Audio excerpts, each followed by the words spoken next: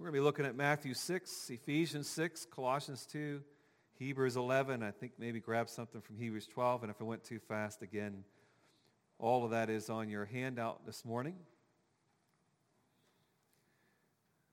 Several years ago when Heather and I, more like over 10 years ago, when Heather and I was getting ready to get into parenting. Anybody get into parenting and then you thought, I was getting ready, I'm not ready once you got into it? But we were getting ready, and we were getting ready like Gen Xers would. The first thing you need to make sure you have when you know you've got kids, because our situation was more unique. We were getting involved in foster care, and so we knew we could end up with kids that were older. So when you get prepared for children in today's age, first thing you need to buy, video games, right? You need to have something to entertain them with, right? So we got an Xbox 360. I know that might be dated now. It was Xbox 360 Connect. And if you don't know what that is a device that you sit in front of the TV, and it sends out a laser and it senses you, and then it reads your mind and reports it all to the government. Some people believe that. But it senses your body, and then your body becomes the controller. Okay, so then you move around, and you move the character around based on what you're doing with your body. One of the games on it is bowling. Anybody like bowling? But you probably like real bowling and not necessarily video game bowling, but this is fun too. And if you've ever bowled, you know that with bowling, once you get your body in the certain position and you maintain a certain form and velocity and you release that ball at the same spot of your delivery and it lands in the same spot and it hit a strike before, it's going to hit a strike every time, right? Because it's all about form. Okay, and I realize that it's all about form. So if I'm going to play Connect bowling, it's the same form on that, even though you're not moving a ball. But you get in the form, and you throw it, and you get a strike. Awesome. However, sometimes I would get in the same form, and I'd do all the exact same motions, and it would just all of a sudden veer all the way to the left and knock down one pin. And I'd evaluate the situation, okay? Anybody ever evaluate your situation when you're playing sports, or anybody competitive like me? You're evaluating the situation. What went wrong here? And my conclusion was, something's wrong with that sensor. It can't be wrong. There's nothing wrong with my form. I did the exact same thing. Something is wrong with the sensor. Which at that point, Heather would usually point out, are you sure that it's not something you did? That can't be something I did. It has to be the sensor. Or the kids must have moved it or something. They pulled on the cord or something. Or, wind blew through the air or something like that. Some of you ever bowled with people who would get mad and they would say, something's wrong with this ball. Or they did something to the lane, or something's wrong with these shoes. And blaming something else other than it can't be me, right? There's nothing wrong with me and my delivery and those kind of things. Have you ever been there before? Have you ever done that? Maybe you tried different things. Maybe you tried a recipe.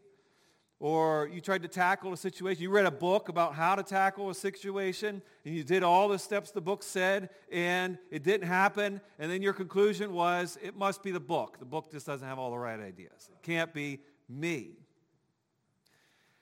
Now, I think sometimes we do that when it comes to faith also.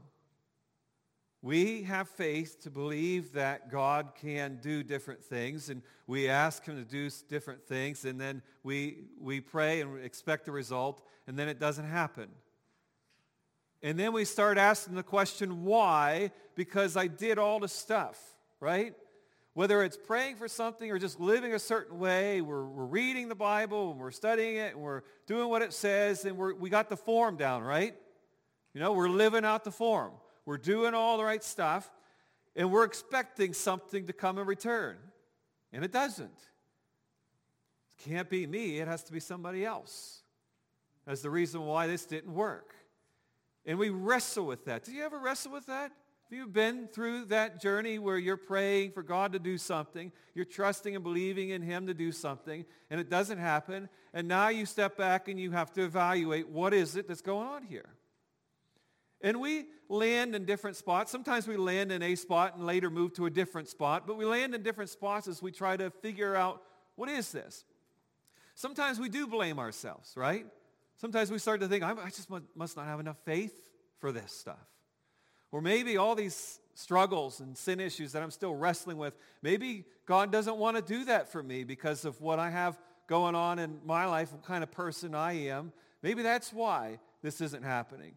Some people have left the faith completely, walked away from Christ, stopped believing in, tried all the stuff I really did, the body of Christ, and just given up because it doesn't work. Tried all the stuff I really did. I really put all my heart into it, and it didn't happen, so it just doesn't work. Or we start getting mad at God. Maybe we didn't stop believing in him, but we start getting mad at God. You don't care about me, Lord. You don't care about my situation. You're not understanding of me. This is your fault. Why weren't you there? Why didn't you take care of this? And we land in that place.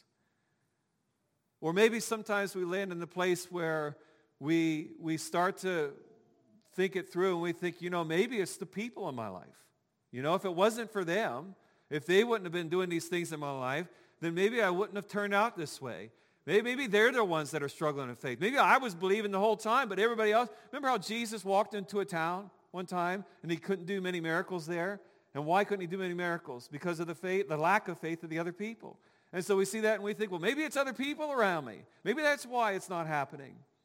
And we're trying to figure this out.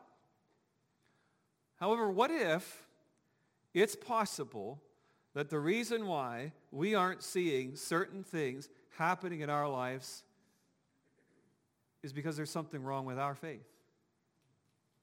That cannot be.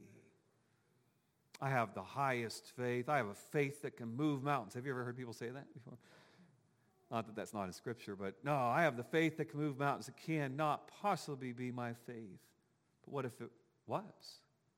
Now, some of us land in a space that is somewhat okay. We land into this space where I believe that God can do this. I'm not really sure that he's going to. And that's okay sometimes, because there actually was an individual that came to Jesus and asked him to do something for him, and he said, "If you will." And Jesus didn't rebuke that person. He didn't correct him for saying, "if you will," to question whether or not God was willing to do this, if it was fitting within his will. Then there was a person who came to Jesus and said, asked him to do something, and he said, "if you can." He was questioning Jesus' ability. And in that instance, Jesus corrected him. Okay, so there is some truth to the idea of if you can, if you will. But Jesus says all things are possible to those who believe, and anything you ask in my name, believing that you will receive it, you will receive it. What happened to us along the way? At some point, when we first came to Christ, or first got serious about this, or when we were younger and being raised in the faith, there was at some point in our journey that we really believed this stuff, didn't we? We really believed that anything we asked for, Jesus was going to show up and do. And at many times we did see that, didn't we? We saw God work in our lives in many ways, and we were just always believing if we were asking, if we were walking in this, Jesus was going to do it.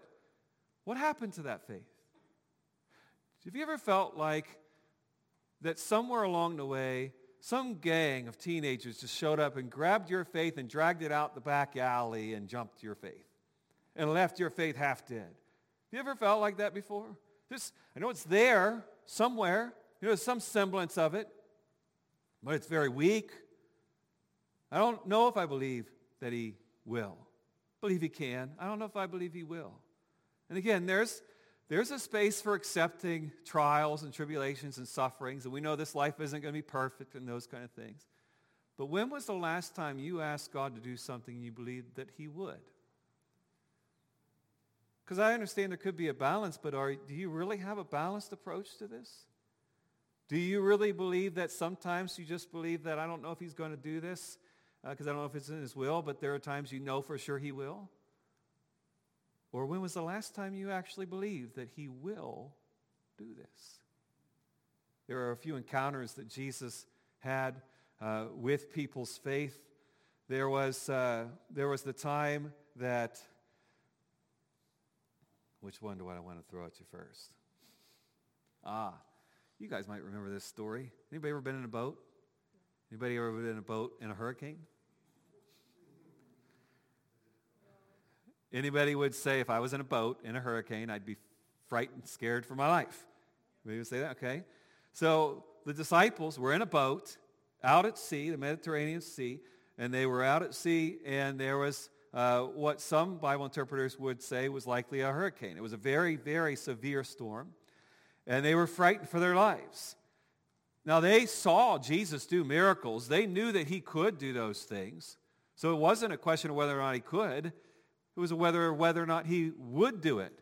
And so they went to Jesus all panicked and frightened, and they got him to come up to the top, and they asked him to do something, but they were panicked. And Jesus spoke to the storms and calmed the storm, and then he looked at them and said, "O you of little faith."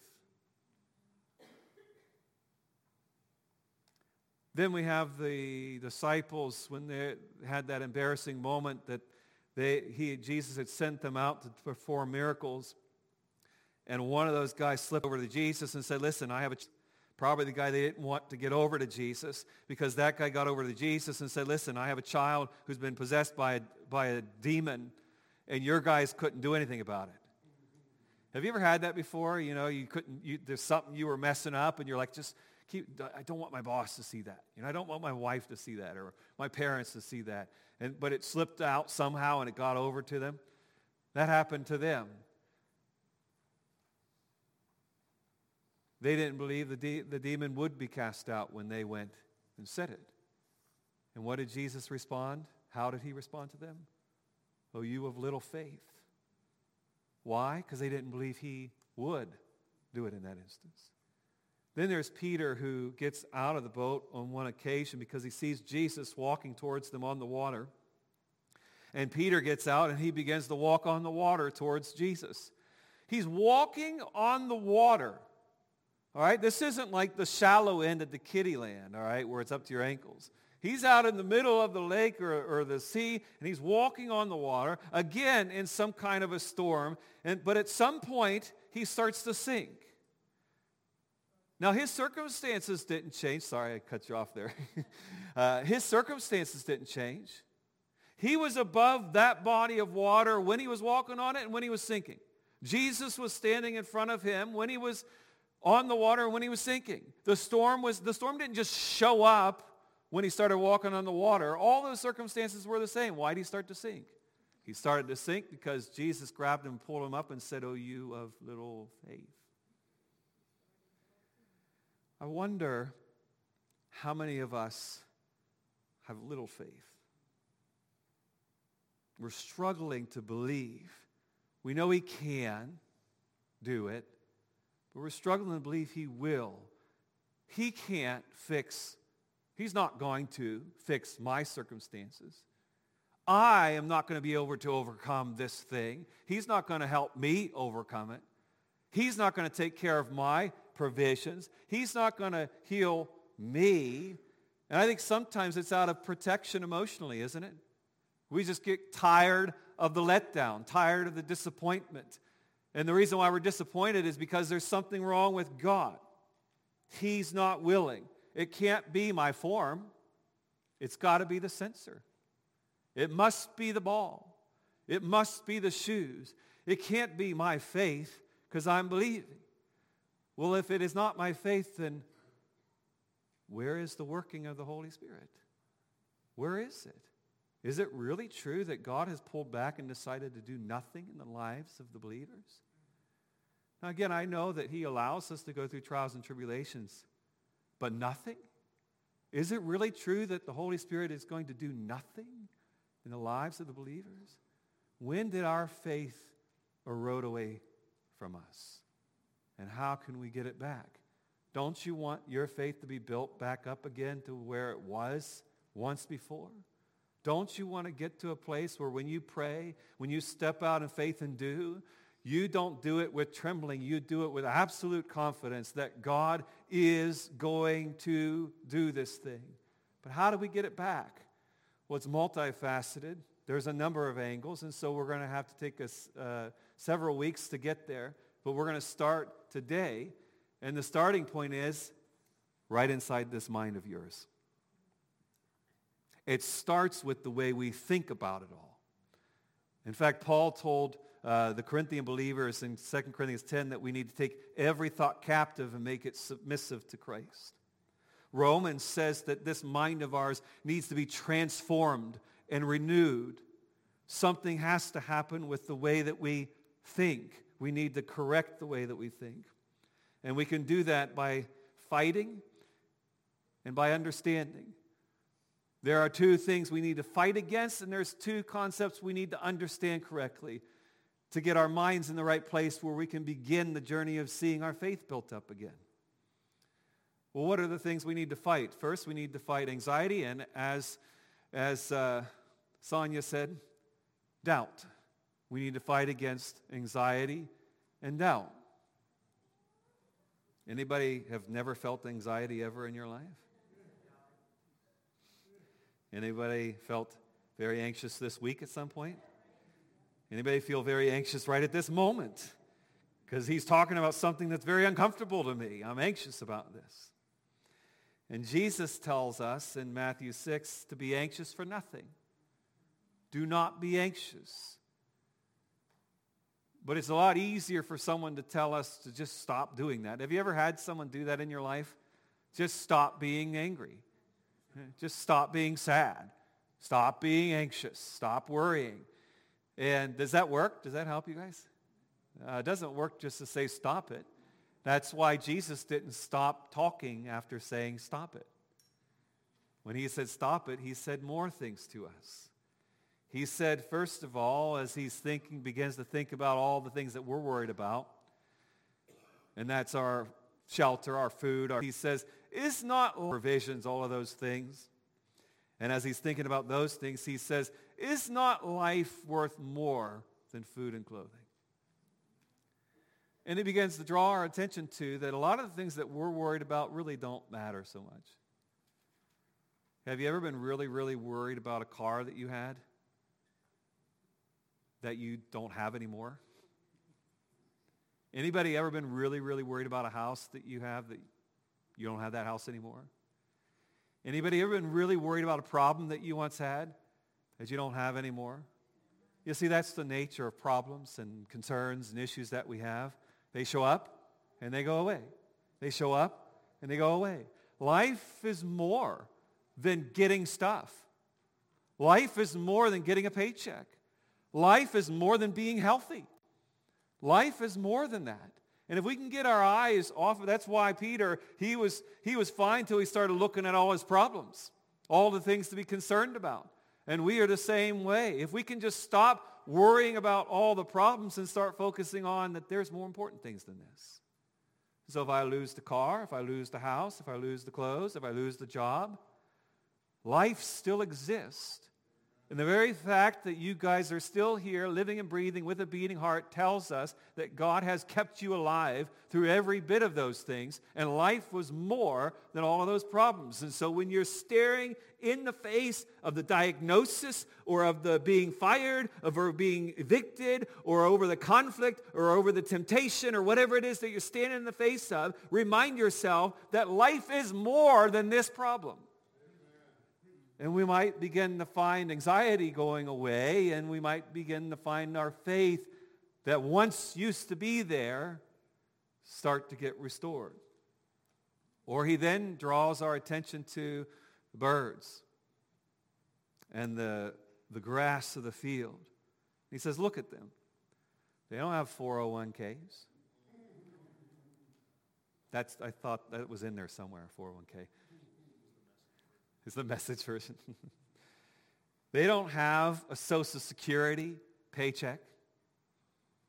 They don't have a structure to call home, a vehicle to travel around in. No, I mean, they can fly. That's pretty nice. But they don't have all of those things.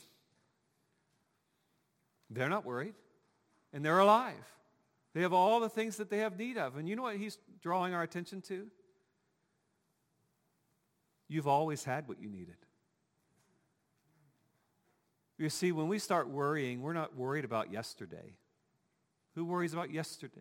And you might say, well, I'm worried about yesterday because I'm worried about what I did yesterday and someone finding out about it. Or I'm worried about what I did yesterday and I'm worried about the consequences of it. Well, you're not worried about that thing that you did. You're worrying about the consequences that might come tomorrow. You're worried about the results of that might come, the discovery of that might come tomorrow. You're still worried about tomorrow. And what did Jesus say? Do not worry about what? Tomorrow. Because whenever we're stressed and anxious and worried, that's what we're worried about. What's going to happen tomorrow? And Jesus says, why are you worried about tomorrow when yesterday I was there? And the day before that, and the day before that. And you might have had tight seasons. You might have experienced pain. You might have walked through difficult times. But time and time again, there was God with us in the midst of it and carried us through it. Our being here is a testimony to that reality, that Jesus has always taken care of us. And so when we're staring in the face of all of those obstacles and all of those issues and all of those problems, remind yourself, he did it before, he'll do it again. And begin to see the faith that once was eroded resurfacing again. Don't you want to regain that faith? And then he says the line that we quote often here in verse 33, but seek first his kingdom and his righteousness, and all these things will be added to you. Recently had one of our members testify to me that he had ministered to somebody, and this person was stressed and anxious about different things in his own life, and he ministered to somebody, and then he got in his car and left that conversation. And while he was driving away, all of a sudden it dawned on him that in that moment in which he was ministering to that person, he wasn't anxious. He wasn't worried about his problems or his issues. All of that was gone. Why? Because he was focused on the mission at hand. Serving, ministering to other people, bringing glory to God, doing the things that God wants us to do. And some of us, the reason why we're anxious and we're struggling is because we're not doing what we need to be doing. How many people get stressed and anxious and they retreat to their house and they hide away? And they just hide away to do what? To just sit there and worry about it. Worry and wait for what's coming instead of getting up and doing something. And I can't tell you countless people that I've tried to counsel that have dealt with discouragement and depression and have decided to shut themselves in and told them, you got to get out. You got to do. And you know what they do? They do like so many people in my life do. But I do know that one. It's so sad. Not that I know all the answers, but I do know that one because I've walked through that one myself. And I will tell you that if you choose to remain inactive, there will be no faith in that. What does James say that we'll get to more closely next week in James? Faith without works is what? Dead. You want to activate your faith? You got to start doing something about your faith. Don't just sit around and wait for something to happen. Do the work, but don't just do anything. Do the work of the kingdom. Then I need to fight against corruption, and that's where we'll jump and grab some things from Ephesians 6. I need to worry about, or I need to deal with, not worry about, deal with corruption coming into my life. And I can do that in a reactive way. This is the armor of God passage. I can do that in a reactive way or a proactive way. The reactive way is when certain things begin to surface. I need to deal with them. You ever read the psalm writers who would say, be quiet within me, O my soul. Rejoice within me, O my soul. He's telling himself, listen, don't feel this way. Don't think this way. And we have to do that when the lies begin to surface, whether it's coming from the enemy or someone else or our own stinking self. Do you ever get tired of blaming the enemy and other people and realize it's my own stinking self that got me into this mess? And I start telling myself lies. And whenever that happens, what did Paul say in 2 Corinthians 10? Take every thought captive and make it do what? Make it worry and be fearful for its life. No, make it submit to Christ. Make it to submit to what is true, what is real. And so, when you feel within your heart, I can't do this. I just can't do this. And I'm believing that none of you have ever uttered those words. I just can't put up with him. I just can't deal with these children. I just can't handle my parents. I just can't deal with my boss, that neighbor. I can't deal with this body of mine. I can't deal with the financial pressure or the emotional pressure. I can't do it. That is a lie. You can do it. Paul says in Ephesians 6, verse 10, be strong in the Lord and in the strength of his might. What does that say? I have the strength of the Lord with me. That's why Paul could say elsewhere in Philippians, I can do all things through Christ who strengthens me. And so when you fail time and time again over whatever sin issue that you're struggling with, and everything within you wants to say, I can't defeat this, I can't overcome this, then I need to take my thought captive and say, no, I can do this. And the enemy says, well, you failed over and over and over again. Obviously you can't. No, I can't do this. Yesterday's gone, and I press forward to what is ahead. I can do this. I can handle my financial situation. I can handle the mess I'm in. I can handle, so many people run from social conflicts and they just hightail it out of there. No, I can deal with this conflict. I can deal with my body being the way that it is. I can deal with my household. I can do this. And you have to tell yourself, is it okay? Is it biblical to talk to yourself? Well, if the Psalms are biblical, then it is biblical to talk to yourself. So tell yourself, correct yourself. As soon as you say the words, I can't, then tell yourself, no, actually, I can. I can do this. Or maybe you'll be tempted to believe the lie that, well, God will just take care of all of that, so I'm just going to sit over there and watch and wait for it to happen.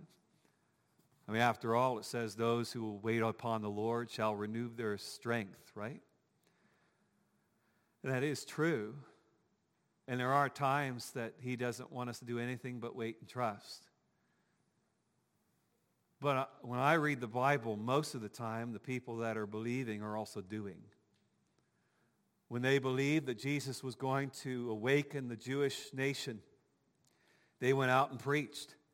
They didn't just wait for God to reveal it directly. They went out and they communicated the message. They went out and prayed. They went out and loved on people. They went out and helped one another. They did the work. Jesus calls us to do that. He says, you are the arms and the feet. You are the ones that are supposed to be, when you do it to the least of these, you've done it to me. And we need to do. And some of us, we believe the lie, you know what, I'm just going to wait for a paycheck to show up in the mail. Then I'll know all my bills. I know I will believe them. I don't want to just not have any faith, so I'm just going to wait for God to just swoop in and take care of it. No, don't do that. Don't believe the lie. That's the enemy trying to talk you into giving up and doing nothing about it. What did Paul say? Did he say, God can take care of everything for me through Christ who strengthens me? No, he said, I can do all of this through Christ who strengthens me. Or maybe I might believe the lie that my fight is with people. It's my husband. That's the reason why this is a problem and it isn't working. It's my parents. It's my children. That's why this isn't working. It's that stinking, lousy, no good pastor. That's why this isn't working. It's my boss. It's my neighbor. If I had more money, that's why it's not working. It's the government's fault. It's the economy's fault. It's all those business CEOs. It's all their fault. That's who against flesh and blood. What did Paul say in Ephesians 6? We do not wrestle against flesh and blood,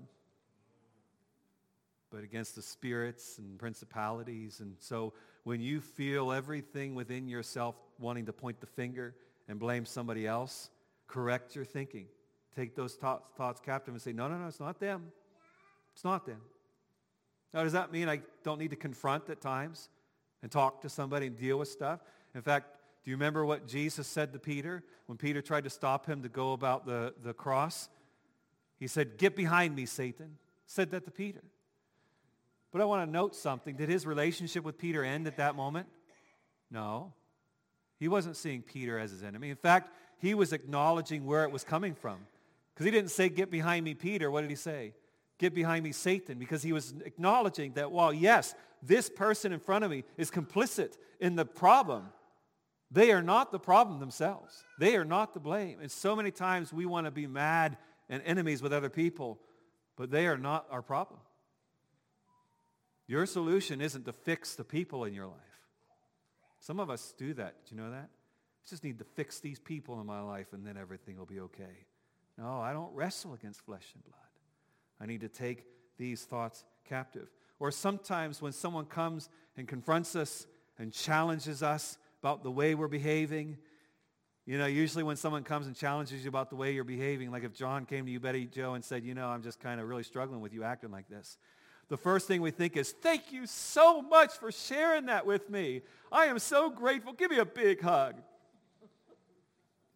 Now, what do? We defend ourselves, and how dare you? You know what you did last week, by the way? And we complain, and we run and hightail it out of there because I don't want to deal with that stuff that he's talking about, she's talking about. And did you ever notice that one of the parts of the weapon is the belt of truth? And while sometimes we think that that belt is Scripture, and while Scripture is truth, did you ever notice that there's an additional part of the armor that is the sword of the Spirit, which is the Word of God? This belt isn't the Word of God. The sword is. So then what is the belt of truth? The belt of truth is just general truth, just truth in general. And it is hard to look ourselves in the mirror and accept the cold, hard truth about ourselves. That some of this is me. Some of this is my fault. I'm not really as good, patient, faithful as I'm claiming to be. And we don't like facing that. And part of our armor is missing. And we're not able to defeat the corrosion that comes in because we're not willing to face the truth about ourselves. And I need to take the thought captive, and I need to correct that, and I need to face the truth. I also need to be doing proactive things, and these are things that we repeat often, but they're here in this armor as well. Repeating what Jesus said, we need to do the mission. He says wearing the shoes of the gospel of peace. And if you remember a few weeks ago, 2 Corinthians 5, we have this ministry responsibility, this ministry of what? Reconciliation. We have a responsibility to the gospel ministry of reconciling others to the Lord and others to one another. And so it's this gospel of peace. We need to be about doing the mission.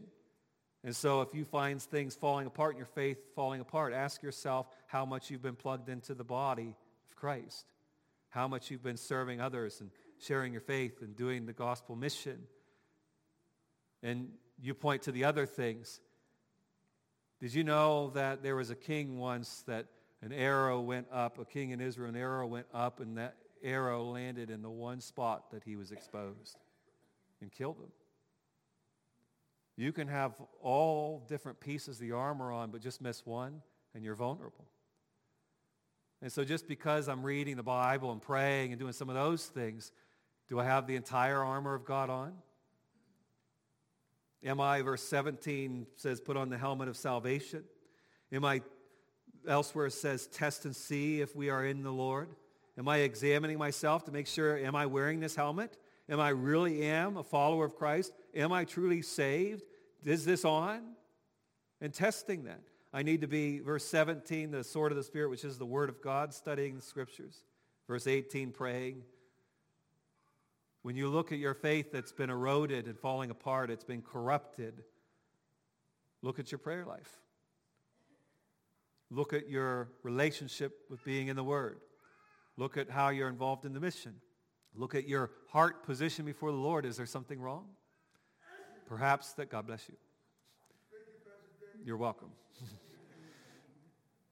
Perhaps that might be the reason why my faith went. Because I've not been wearing my armor. Lastly, I need to understand a few things.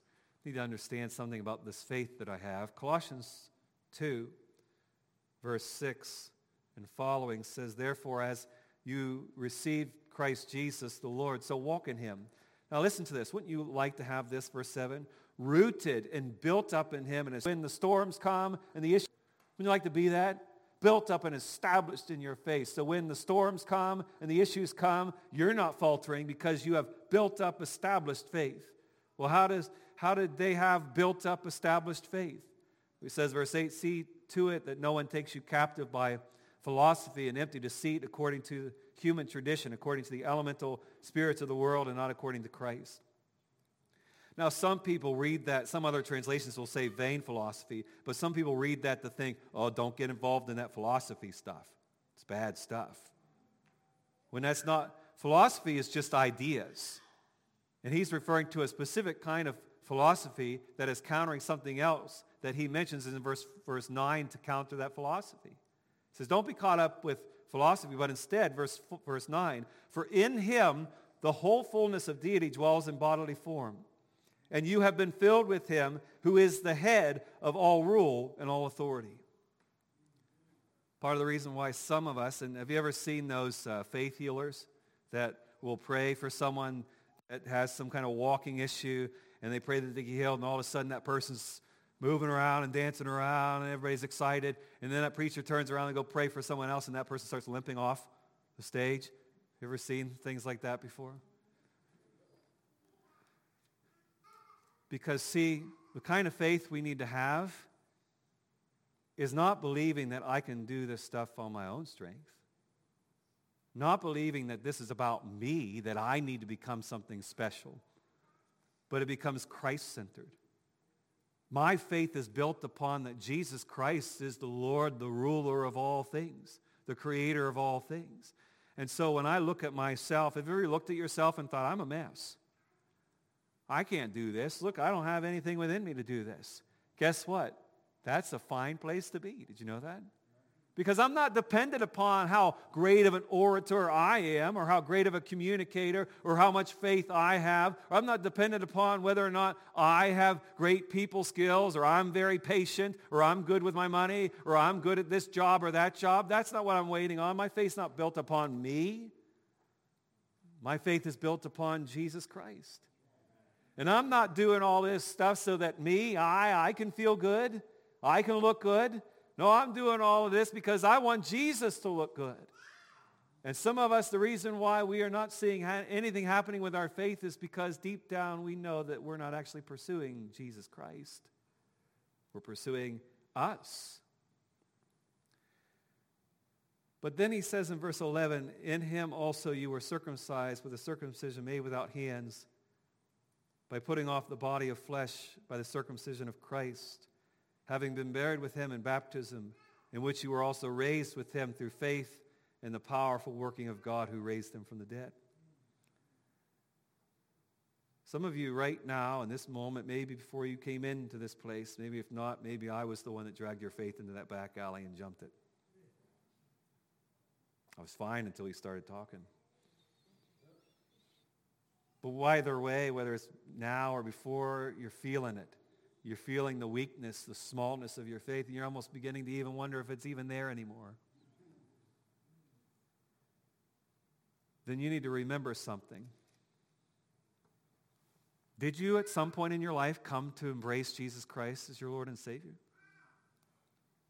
Did you at some point in your life experience him changing you, changing who you are? You know what that means? How did we receive that? We received that, those who were raised up with him in Christ Jesus, through what? Faith. That means if Jesus Christ has changed your life at any point in your life, that means that you have faith. So before you start beating yourself up and making yourself give up because you are in a struggling space, remind yourself that you do have faith. I had enough faith to believe that my life was changed. You had enough faith to believe to come into this building today. Just to come into this building, you had to have faith. And some of you are like, you're right. You don't know who I live with and how I had to wrestle with them to get over here. Took a lot of faith to get here. But if you've experienced the powerful working, changing, working presence of the Holy Spirit in your life, you have faith. You believe. But there is something called evidence. Do I have any evidence to believe? In Hebrews 11, verse 1 and following says this. It describes faith this way. Faith is the assurance of things hoped for, the conviction of things not seen. For by it the people of old received their commendation. By faith we understand that the universe was created by the word of God, so that what is seen was not made out of things that are visible. Do you hear this? Think about this for a moment. Right now you're sitting in a chair.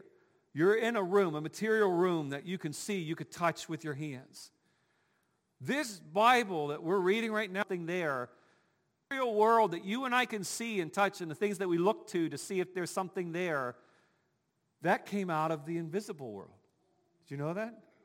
The material came out of the immaterial. Do you know what that means? That means when you're looking at your circumstances and evaluating whether or not you can do this, there is more that is present there than what you can see with your eye. And so if when you look with your eye and you see this circumstance looks hopeless, remember that God can bring out of the immaterial world and bring into the material world the things that we need. And so the financial provisions, the healing, the power, the patience, the ability, we don't need to see stuff for it to be there. Because the fact that everything that is here that we can see demonstrates that stuff has come from somewhere. But also, in verse 13 of Hebrews 11, the writer of Hebrews says this, "These all died in faith, not having received the things promised, but having seen them and greeted them from afar, and having acknowledged that they were strangers and exiles on the earth. For people who speak thus make it clear that they were seeking a homeland.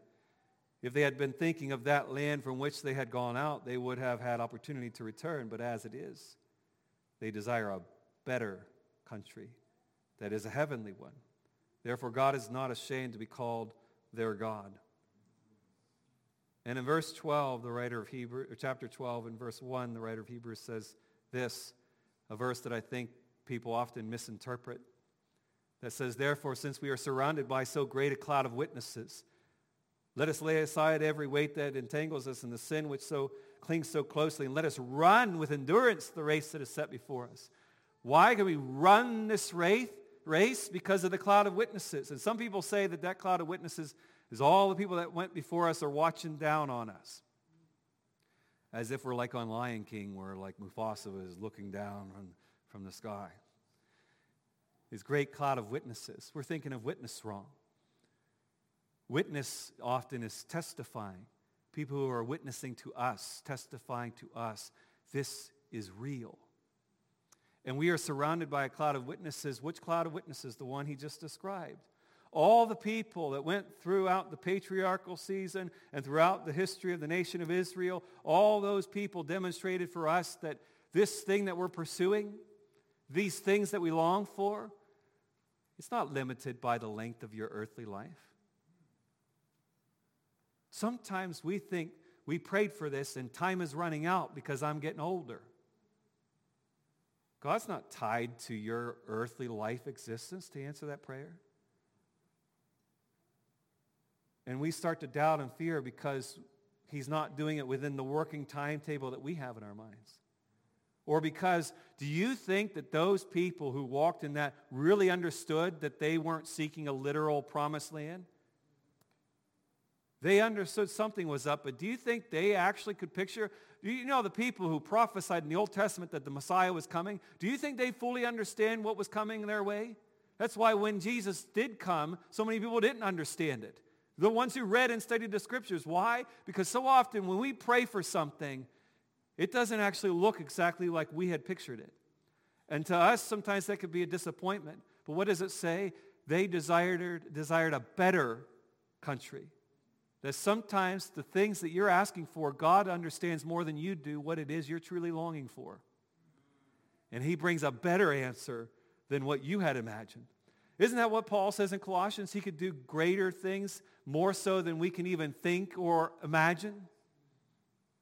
His ability is so far surpassing our imagination and our creativity. Don't lose your faith because you don't have evidence of it happening now in this life. Every single prayer that you ever uttered with the slightest amount of faith is going to be answered. It's not that he can do it, but we're not sure if he will. He will answer every single one of your prayers. But do you believe that this morning? Will you stand with me? Worship team, will you come and prepare to lead us? Do you truly believe that when you pray, something is going to happen? Not might, not it's possible, It is going to happen. When you begin to do the things that Jesus calls you to do, when you begin to live out the biblical blueprint for our lives and begin to live according to the principles of the Word of God, do you really believe that the stuff that says it will happen, that it is going to happen? Not might, but is. What happened to the faith that you used to have? What happened to the confidence and the assurance and the way that you walked through this life knowing that God had your back? Where'd that go? Did it seep out the back door because you weren't prepared, you weren't proactive, you weren't doing the disciplines? Did it seep out the back door because you allowed the enemy to get inside your head, or other people, or your own self-doubt to get in there and rule the day without you misunderstood the way? How did it get in there? Did it get in there because you completely misunderstood the way God worked? How did it get in there? Wouldn't you like to gain it back? You can begin to lead us, worship team, as you feel led. Right now, in this moment, you have an opportunity to get it back. But if you're going to get it back, you're going to need to seek a person for it. Because you know what the writer of Hebrews said in Hebrews 12, verse 2? He says, looking to Jesus, the founder and perfecter of our faith. Weak in your faith, floundering, struggling, blaming your circumstances, blaming the people in your life, blaming God. And all the while, there is Jesus right in the midst of that, who is the one able to perfect your faith. Don't you want to believe again? And so whatever it is, whatever angle you're coming from, wrestling with, maybe it's all of it. Here is Jesus, the author and builder of your faith, waiting at these altars to build it back up again. He's able.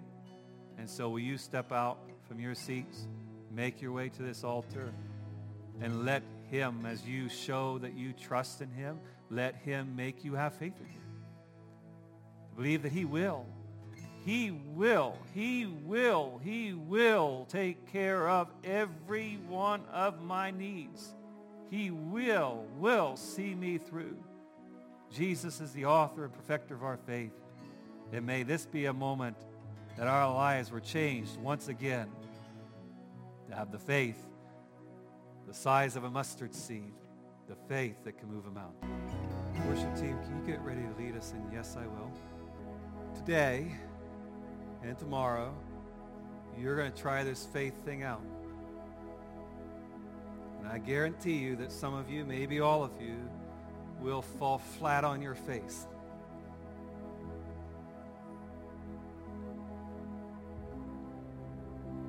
But faith without works is dead. And so the faith isn't whether or not we fell flat on our face. The faith is whether or not we got back up and went right back at it again. Faith is believing that even if I keep stumbling over this, even if I keep struggling, even if I keep wrestling, even if I keep experiencing conflict and different things, I'm going to keep after this thing.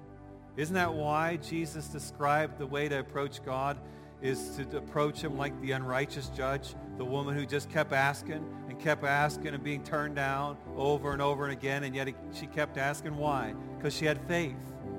Her faith wasn't reliant upon whether or not things were great or things weren't falling apart. Her faith was reliant upon that she knew who was on the other side of her request. And she kept going. And so we're going to sing this song, and I hope that you will remember the words of this song as you go throughout this week, and you will declare with your faith that no matter what it is we face, good or bad, yes, I will do this because I can do all things through Christ who strengthens me. So let's declare it with our faith this morning. I will. Yes, I will. Hallelujah. Thank you, Lord, for not giving up on us. Thank you, Lord, that when we are weak, you are strong. Thank you, Lord, that when we're wayward, you keep chasing us down. And so, Lord, we ask that you would build our faith. And we ask, like the other man that came to you, I believe, but help my unbelief. Lord, we know we're a work in progress, but we're asking you, build up our faith. And we are going to trust in you, put all our trust in you, that whether it's high or low, whether it's great or lousy, we will trust in you. Help us to have a persistent faith. We ask for it in Jesus' name. And everyone said, amen. Isn't he glorious? Amen. Love you guys, and I hope that you know that this faith is personal and it's corporate. That you and I have to believe that Jesus Christ will build his church. Amen? Amen. And so we are going to see, we're seeing it now, are we not? Jesus is going to build his church, but we have to believe. So next week, what does my actions have to do with that? We'll see you then. God bless you. Have a good week.